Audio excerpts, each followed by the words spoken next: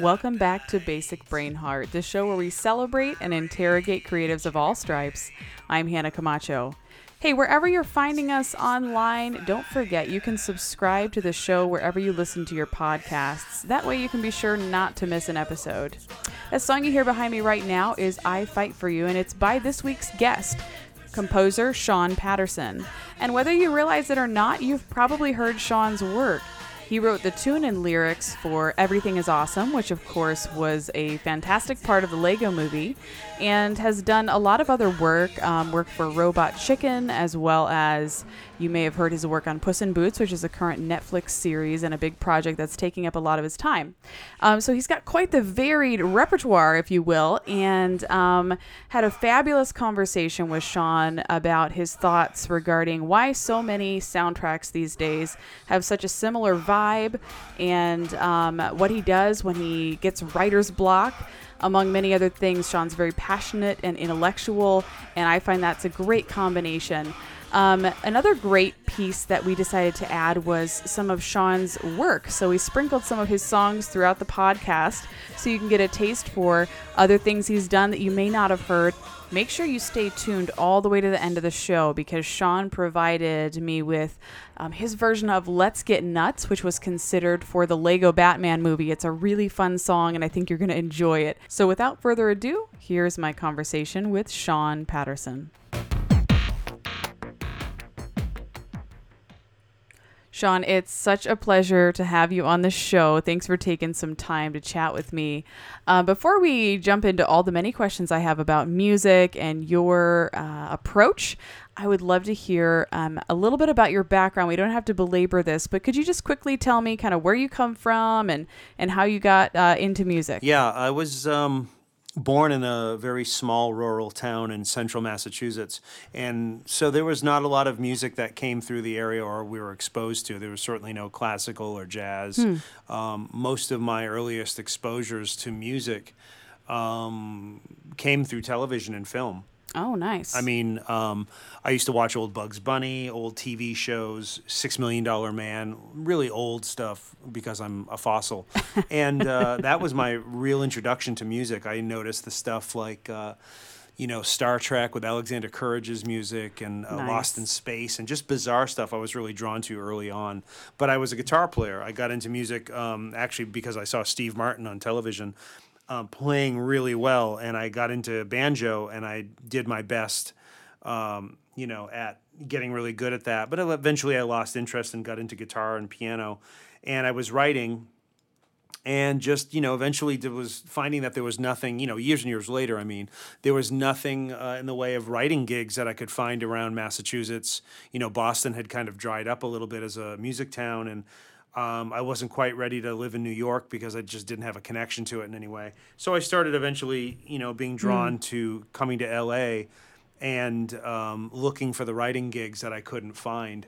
Now, did you immediately start looking for animation writing gigs? Was that what you were drawn to immediately, or how did you end up kind of getting into that space specifically? Early on when I was starting to write, music, I wasn't really drawn to animation. Of course, as a kid, Bugs Bunny was the end-all, be-all for me. Carl Stalling as a composer, I just thought, the way he wove songs and score together was just absolute brilliance. But honestly, I never would have even believed I was going to be writing music for animation. And to this day, it's not like, I seek out animation gigs. People just seem to hire me in animation. And a lot of that I know comes from... in the early 90s, I worked in some animation studios as a PA because when I got out to L.A., I'd already been working as a session guitarist and I was writing, but I wasn't earning any money as a writer yet. So I got jobs to just help build up a studio and pay the rent while I was hustling music and stuff when I got here. So, I worked on Ren and Stimpy. And I got to know a lot of directors there. And when Ren and Stimpy eventually folded, they had all heard my stuff for years. I had sold them things. I'd been doing film trailer work and this and that while I was working as a PA and a driver and such for some of these animation studios. So when Ren and Stimpy folded, I was able to, have these connections, and a lot of these directors that started getting their own projects would start hiring me. Interesting. And which led me to my first animated series. And I just never stopped. I never sought out the genre, but it sort of sought me out, I guess. That's kind of a happy coincidence. And I've heard quite a bit of your work, and I can't get over how different it all is. You're not, pigeonholed into a particular style per se. What do you think informed your sort of musical fingerprint? Is there anything specific that you attribute that to? I've had a lot of experiences, like a lot of people throughout my lifetime, that have affected me, I'm sure, in a musical way. I kind of threw myself into music as a young kid at the sudden death of my father. And so I sort of buried myself in music at that time. And I have no doubt that a lot of the inner anguish that was going on as a result of his death just translated into the way I played and the way I wrote. And to this day, I'm sure I carry some of that with me. In the early days of my career, I was sleeping on people's floors. I had no money whatsoever. I was taking every dollar I could make. Starving artist, from whatever day job I held to build myself a small studio. And, I'm sure all that played into a part of how I wrote music, and maybe being very expressive in that because, life was, it was pretty hard at times, the challenges of being able to get to the point where you want to be. And I know a lot of people face this. It's nothing exceptional for me. But, I let that sort of come out in my music. And I think it still does to this day. It's certainly not anything I would want to slow down or stop, because that's kind of who I am. And I guess I just let it come out. That's interesting. I love that you don't necessarily practice restraint on that. That's kind of what fuels your creativity. And I'm sure in the early days you worked extremely hard to be competitive and create work that was something directors wanted to work with. How did you and how do you go about honing your craft, as music isn't something you learn once and you're done? It's something that's an ongoing process. As far as honing my craft goes, I just constantly read books on film scoring, on story in general, on characters and story arc. And, I work at orchestration. I study when I can. I listen.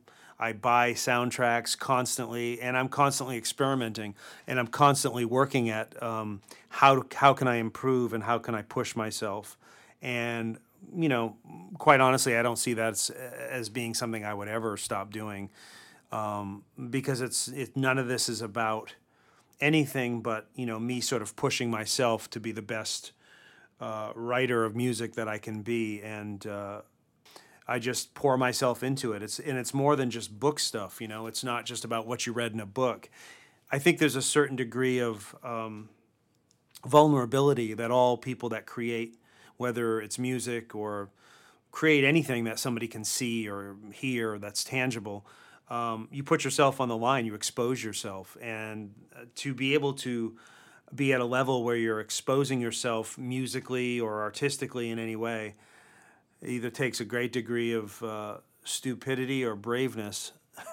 I'm not sure which one I have more of.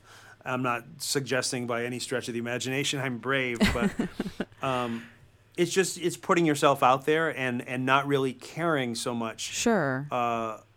What people think. Of course I care what people think to some extent, but at the end of the day, I'm my own worst critic, and I'm the guy pushing myself all the time to improve. And if I let something go out of the studio that I don't feel proud about, it bothers me, and I really can't do that too often because it does bug me to do that. Sure. And I know that you take uniqueness and standing out really seriously. And it seems like today, when you hear a soundtrack, whether it's paired with a feature or some sort of an episodic series, it's really difficult to tell who's behind that. It's hard to see the fingerprint or the uniqueness. What do you think is driving the copycat approach that so many studios seem to be promoting these days as far as music is concerned? That's a great question. And we hear a lot of this. I think it's a combination of studios not wanting to take great musical risks. There's a lot of identity has changed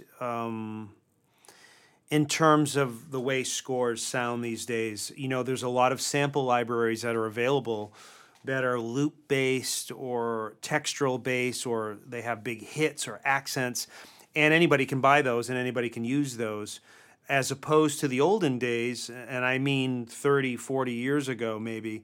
You had guys like Jerry Goldsmith that were in the studio, and their recording quality alone would sound very, very distinct.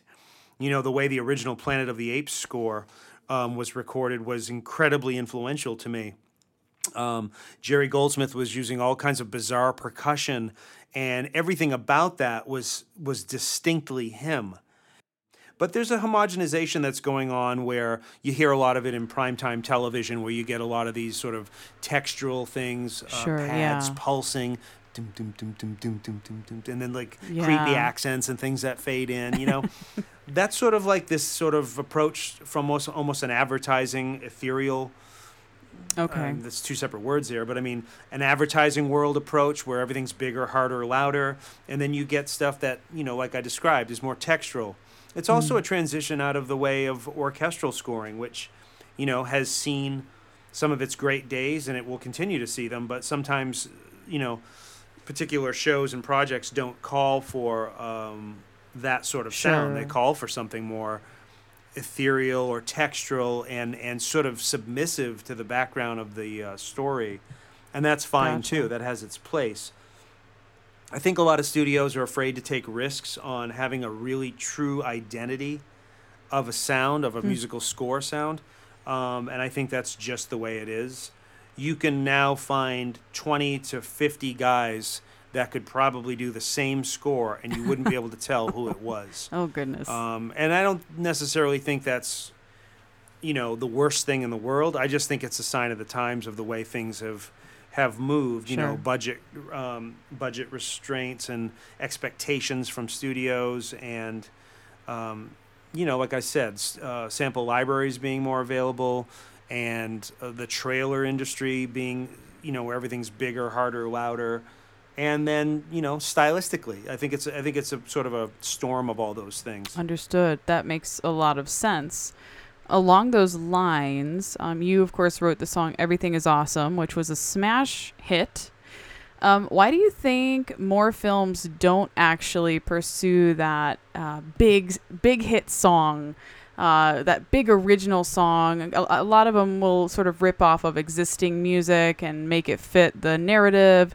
But why don't more of them pursue that Everything is Awesome moment and opportunity? I think a lot of films lack original songs because, it's a complicated subject. I've discussed this with music supervisors, with directors, with executives, and I think it's a complex issue. You get a director who maybe doesn't want an original song, and if that's the way it is, that's great. But in the case of the executive or the marketing division of a studio, assuming this is a large budget production, if they want an original song in there, I would think they would say or strongly suggest to the director, while still respecting the director's vision, hey, this movie, we want it to have a hit song, and we want an original song. We don't want to just license something. So, that's one way and one reason how it could come about or how it doesn't come about. Sure. Studios in general, again, don't want to pay songwriters, and I think a lot of it is risk. Oh, yeah. It's hundreds of thousands of dollars, if not more, to license big hit songs to attach them into a movie. That's at least my understanding. I'm not a licensing guy, but that's my understanding of it. And sometimes that works great, and sometimes that is the way to go, hands down, But there are so often times where a movie a hit movie that's unique or distinct should have a hit, distinct, original song in it. Yeah, You know, it I makes play sense. a game ever since the Lego movie came out, and I was probably doing it beforehand, to be honest with you. But I really do play a game now where when there's a hit animated movie, I say, what's the hit song? And it doesn't have to be animated and comedy. It can be, a ballad. It can be Sure, yeah. a serious tune. I just think it's really cool to have it in movies. And again, it doesn't always have to be in a film, but it's a mystery to me why there's not more of it. It just doesn't make sense, especially in kids' animated films. I mean, I think that's such a huge market, and I think, as my girlfriend likes to say, studios are leaving money on the table when they don't pursue it. It just doesn't make sense to me. It's a complicated animal, and I don't pretend to have the answer to it, but I surely wish there were more hit songs in films. There should be. Even in television series, there should be. They move aside when they see my ship or hear my thundering voice. The master of the oceans who leads them all no choice. I battled every sailor as I sailed the mighty seas. With a cannon arm and hooks for hands, I've got them all begging please. No Vikings or no mermaids are safe when I'm around. I crush them all, I chop them down, and some I even drown. I build away whatever I need at any time I want. With skills as good, I must admit, it's tough to really not wrong.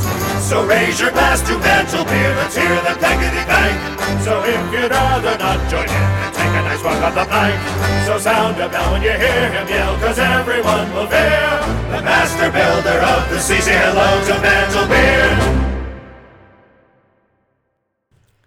That's a really fun song. I love that one. Along those lines of having a hit original song paired with an animated film, or really any movie, have you seen any films taking musical risks that you really appreciated recently? As far as films taking musical risks, it's more common that I see film scores that sound pretty predictable and pretty commonplace. There have been some things that have come out that really grabbed my ear. I remember I saw Arrival, and I thought Johann's score was really bold, and it had that really bizarre sound design, which, quite frankly, I haven't bought the soundtrack. So I don't know if that low, creepy effect when we see the alien spaceship, I don't know if that's in the sound design or within his score. Yeah, that's I tend a to good think question. it's within his score, and I'm hoping it is. But I thought that was brilliant. I love the textures. I like everything about it. And I thought it fit brilliantly with the film. That's not to say that I don't admire and respect the hell out of a lot of the scores that I do hear. Sure. When I get to hear them and when I study them myself. But I just don't think there's a lot of massive risk-taking, and I certainly wouldn't point that as the fault of composers. I think I can go out on a limb here and speak for most of us, saying that we would love to take more risks. We would love to Yes. try to push boundaries, musically Absolutely. speaking, within the context of a score. But I don't think, it's not that I don't think. I know for a fact it's not really up to the composer. It really is ultimately Sure. what the director conveys to the composer. In almost all of my experience, I've never had a director come to me completely wide open with no idea, no preconceived notion or plan as to what they wanted their score to sound like. And when they do, they often reference something that already is in existence. You do Yes. see a lot of experimental stuff with electronics and things like that and sample-based libraries, just not enough of it. And I think that's, again, I hope that's something that, we see some more risks in the future. Yeah, absolutely. And it sounds like a lot of composers that are in your shoes are kind of one-man bands, pun intended.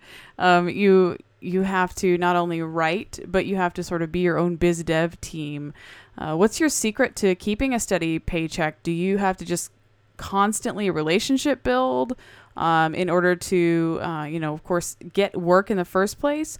Or does the work speak for itself? Do you have a particular approach? Well, I'd say it's always a make the music speak for itself situation. Okay.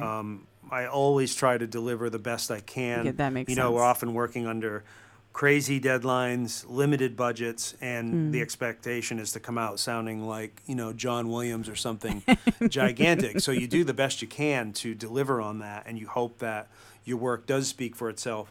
But, keeping a steady paycheck is, I don't know as if there's a secret. It's just endless pounding on doors. It's saying hello, introducing yourself. Having a great agent often helps. And that's something I hope to, attain at one point. Just kind of getting your name out there and hustling. I still hustle just about as much as I probably ever did. Maybe I'm throwing my music around a little less these days, but sure. I still make sure people hear what I'm working on, and I'm sure it's annoying to many of my director friends, but when I finish something, I often like people to hear it, and I certainly don't expect criticism of any kind. I just like people to hear what I'm working on, good, bad, or indifferent. Well, that's I fair. think it's important. Yeah, I think when you create something, naturally you want someone to hear it and appreciate it.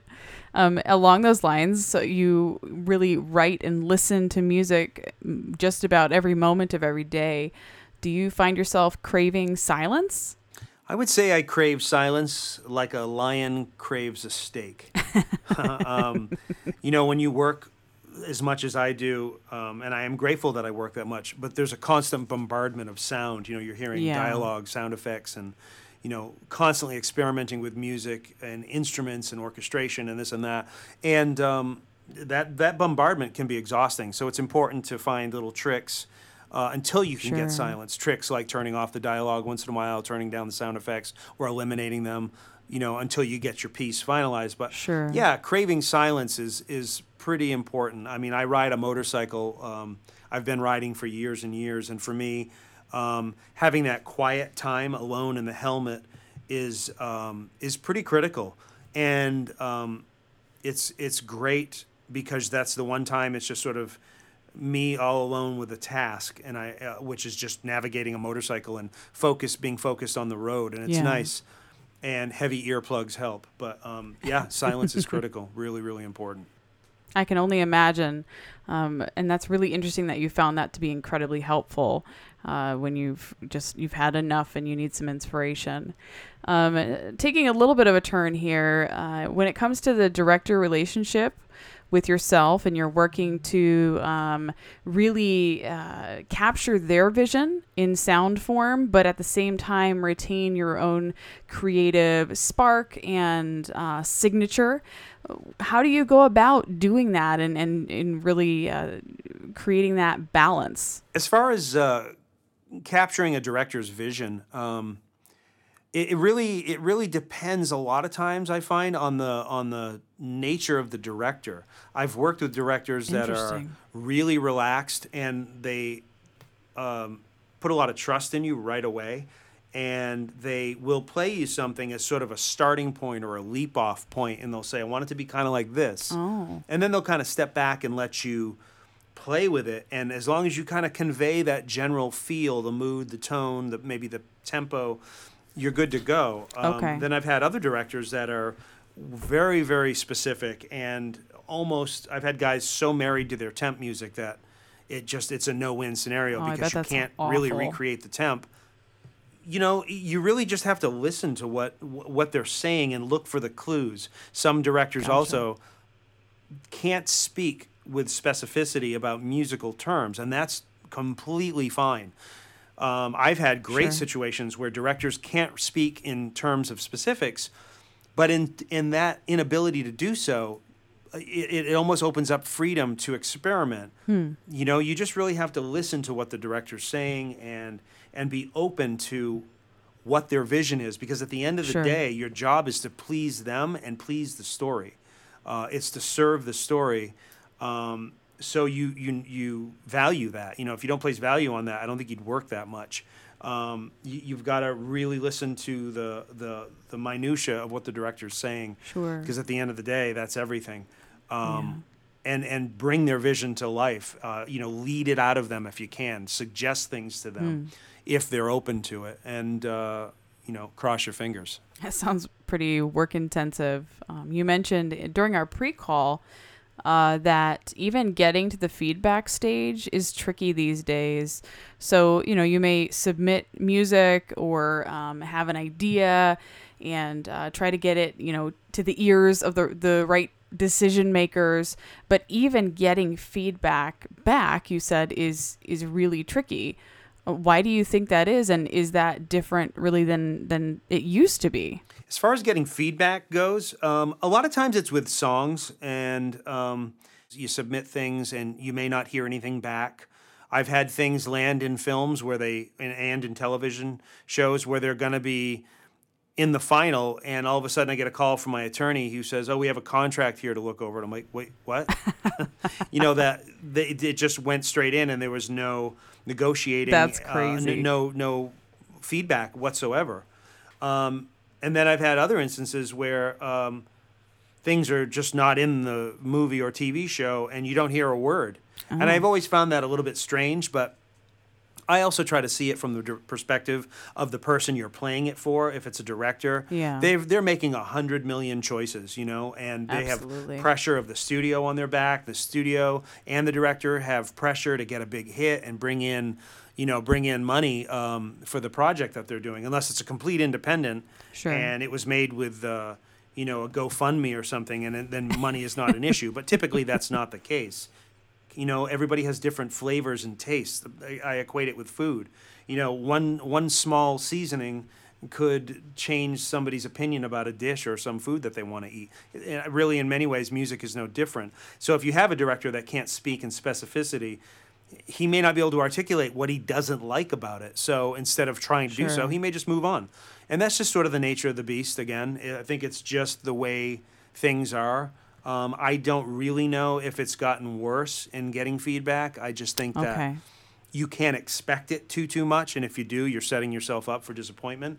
Just the goal is always just keep writing, keep pitching your work, and just keep going for it, and have confidence in what you're doing, and enjoy what you're doing. That's I think a huge part of it. Sure. And out of our discussions, you kind of got me to thinking about how, an individual songwriter may partner with perhaps the overall film composer. So in the case of the Lego Movie and Everything is Awesome, you were not the overall film composer, but you did write that one song. Can you maybe discuss the difficulties of a composer who maybe, was writing for the rest of the feature, but did not write Everything is Awesome, and then opting to not quote that song melody in the rest of the film score? I'd love to hear your thoughts on that. I think when there's a hit song in a film, or if a film is trying to have a hit song, I, for the life of me, don't understand why a composer doesn't quote parts of those parts of the song's chorus or the melody of the verse or something.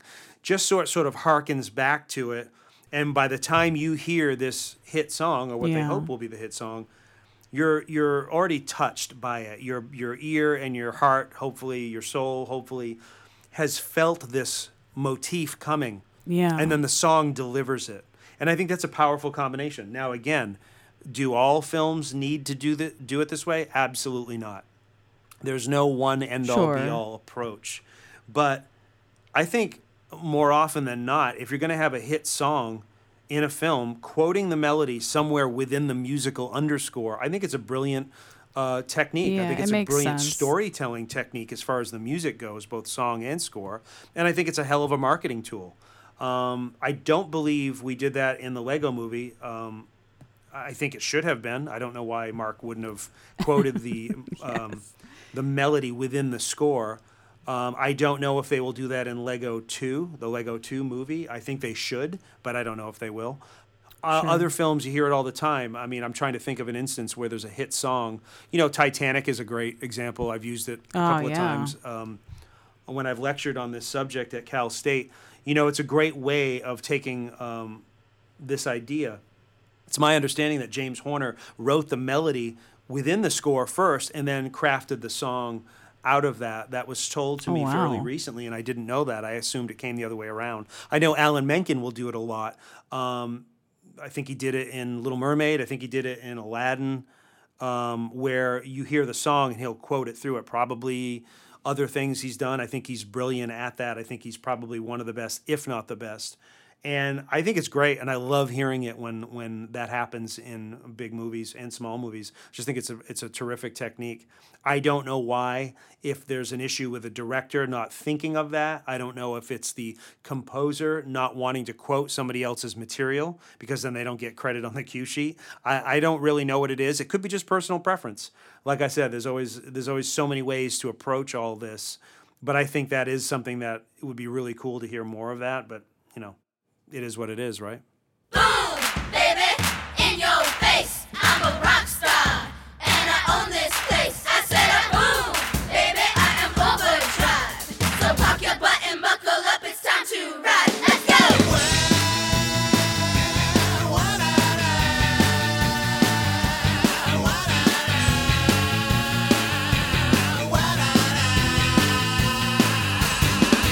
I'm a saber-toothed tiger with a wicked bite. When I'm out on the town, it's gonna be a long night. Don't blame me, I've got the magic touch. Taking no prisoners, kicking major butt. And I'm leading the charge, just watch me go. I got what it takes, and I'm the star of the show. So step to the side, I got no time to play. And talk to the hand, honey, and watch me go. Boom, baby, in your face. I'm a rock star, and I own this place. I said, boom, baby, I am overdrive. Overdrive. So pop your butt and buckle up, it's time to ride. Let's go! I'm a fight machine. Sequins and glitter, I'm dressed for a fight. I'm in charge of this party. Baby, yeah, that's right. So hard to believe that all of this is real. You don't gotta know, you just gotta feel. You're in real trouble, so I'm bringing the doom. It's about to get real, honey. Now watch me go. Boom, baby, in your face. I'm a sledgehammer. I am coup de grace. I said boom, boom, baby, step to the side. Overdrive. I do what it takes, cause I am bona fide. I said boom, boom, baby, talk to the hand. I am saving the day, and baby, ain't I grand?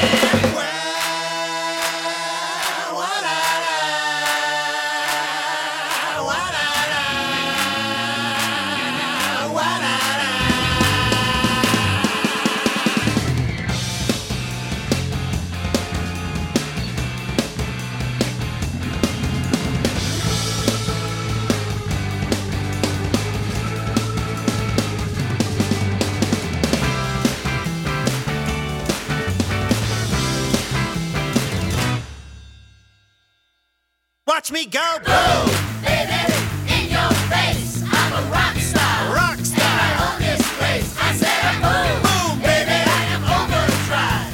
So pop your butt and buckle up, it's time to ride. Let's go! It's about to get real, people. It's about to get real.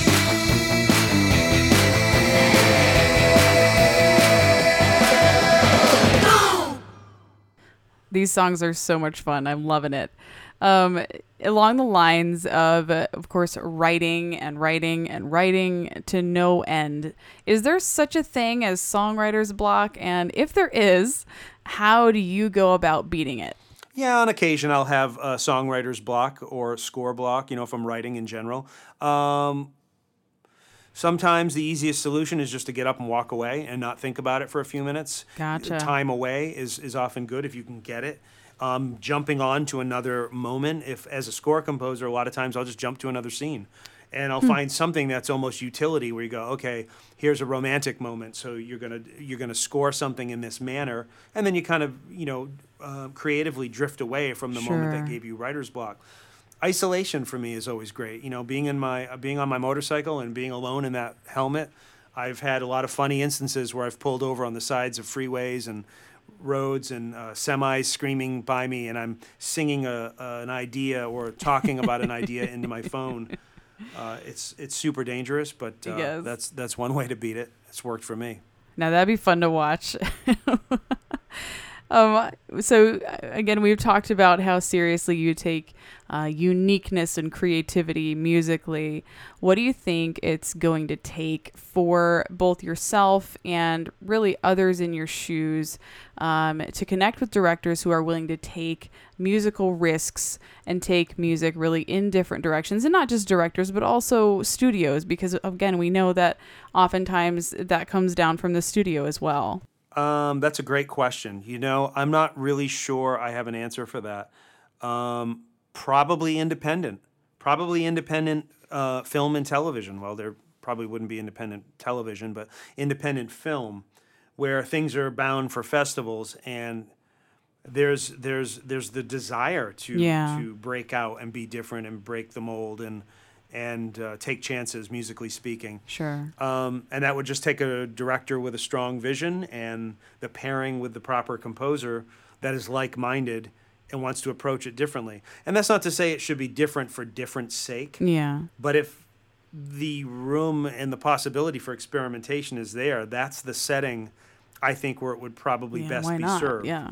Let's be honest, if you've got a gigantic superhero movie, say $200 million movie, whatever it is, they're not going to be really taking huge risks in the sound of the score. It's going to sound probably like something we've heard before. I mean, Yes. It's just the way it is. So I think it has to be the opposite approach. Smaller, boutique, independent film projects that can take those chances because there's not somebody's money on the line, and the expectation is more just geared towards creative expression. Yeah. That's what I think. I mean, it sounds fair, and that makes perfect sense.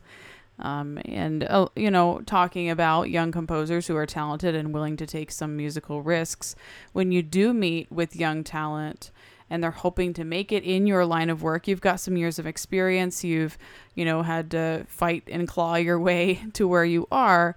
What kinds of advice do you typically give them when they ask you for some? I tend to say the really cliche stuff without destroying their dreams. How nice of you. I'll just basically tell them, believe in what you do, and you really need to be enjoying what you do, because the music industry is pretty cold and it's pretty cruel. It certainly can be. And there are more times than not when there are no awards, no award shows, there's no paychecks, there's not even a project.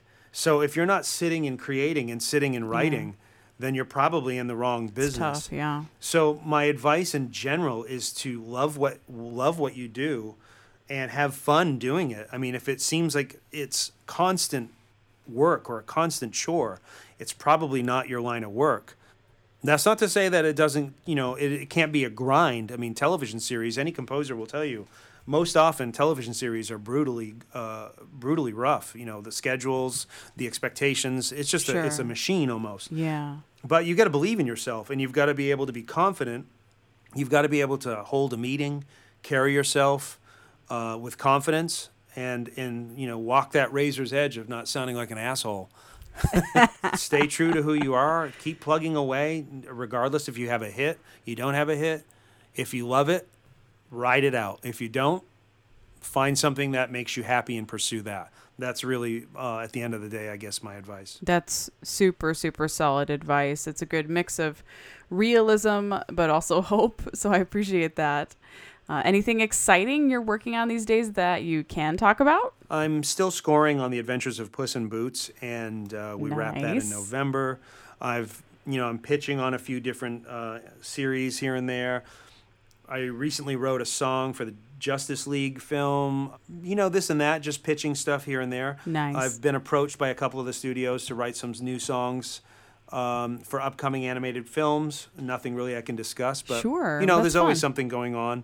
And if there isn't, I'm always looking for the next project I can get involved with. Most certainly something that is exciting to me, or something that seems like it'd be a lot of fun. That's awesome. It sounds really like you've got a lot going on. If people want to get in touch with you or follow what you're up to these days, where can people find you? And is there anything you'd like to plug? Online, people can find me on Twitter at Shawn M. Patterson. And they can always just go to ShawnPatterson.com, my website. We don't update that too much. Sure. But on occasion, when there's something big happening, we'll put some updates on there. And that's it. Thank you for having me, Hannah. I really enjoyed it. Absolutely. Thanks for stopping by, Shawn, and also for providing all the wonderful musical tidbits today. Listeners, don't stop listening now because you're in for a treat. Shawn provided us with his version of I'm the Batman, Let's Get Nuts, which was considered for the Lego Batman movie. Time for a dance party.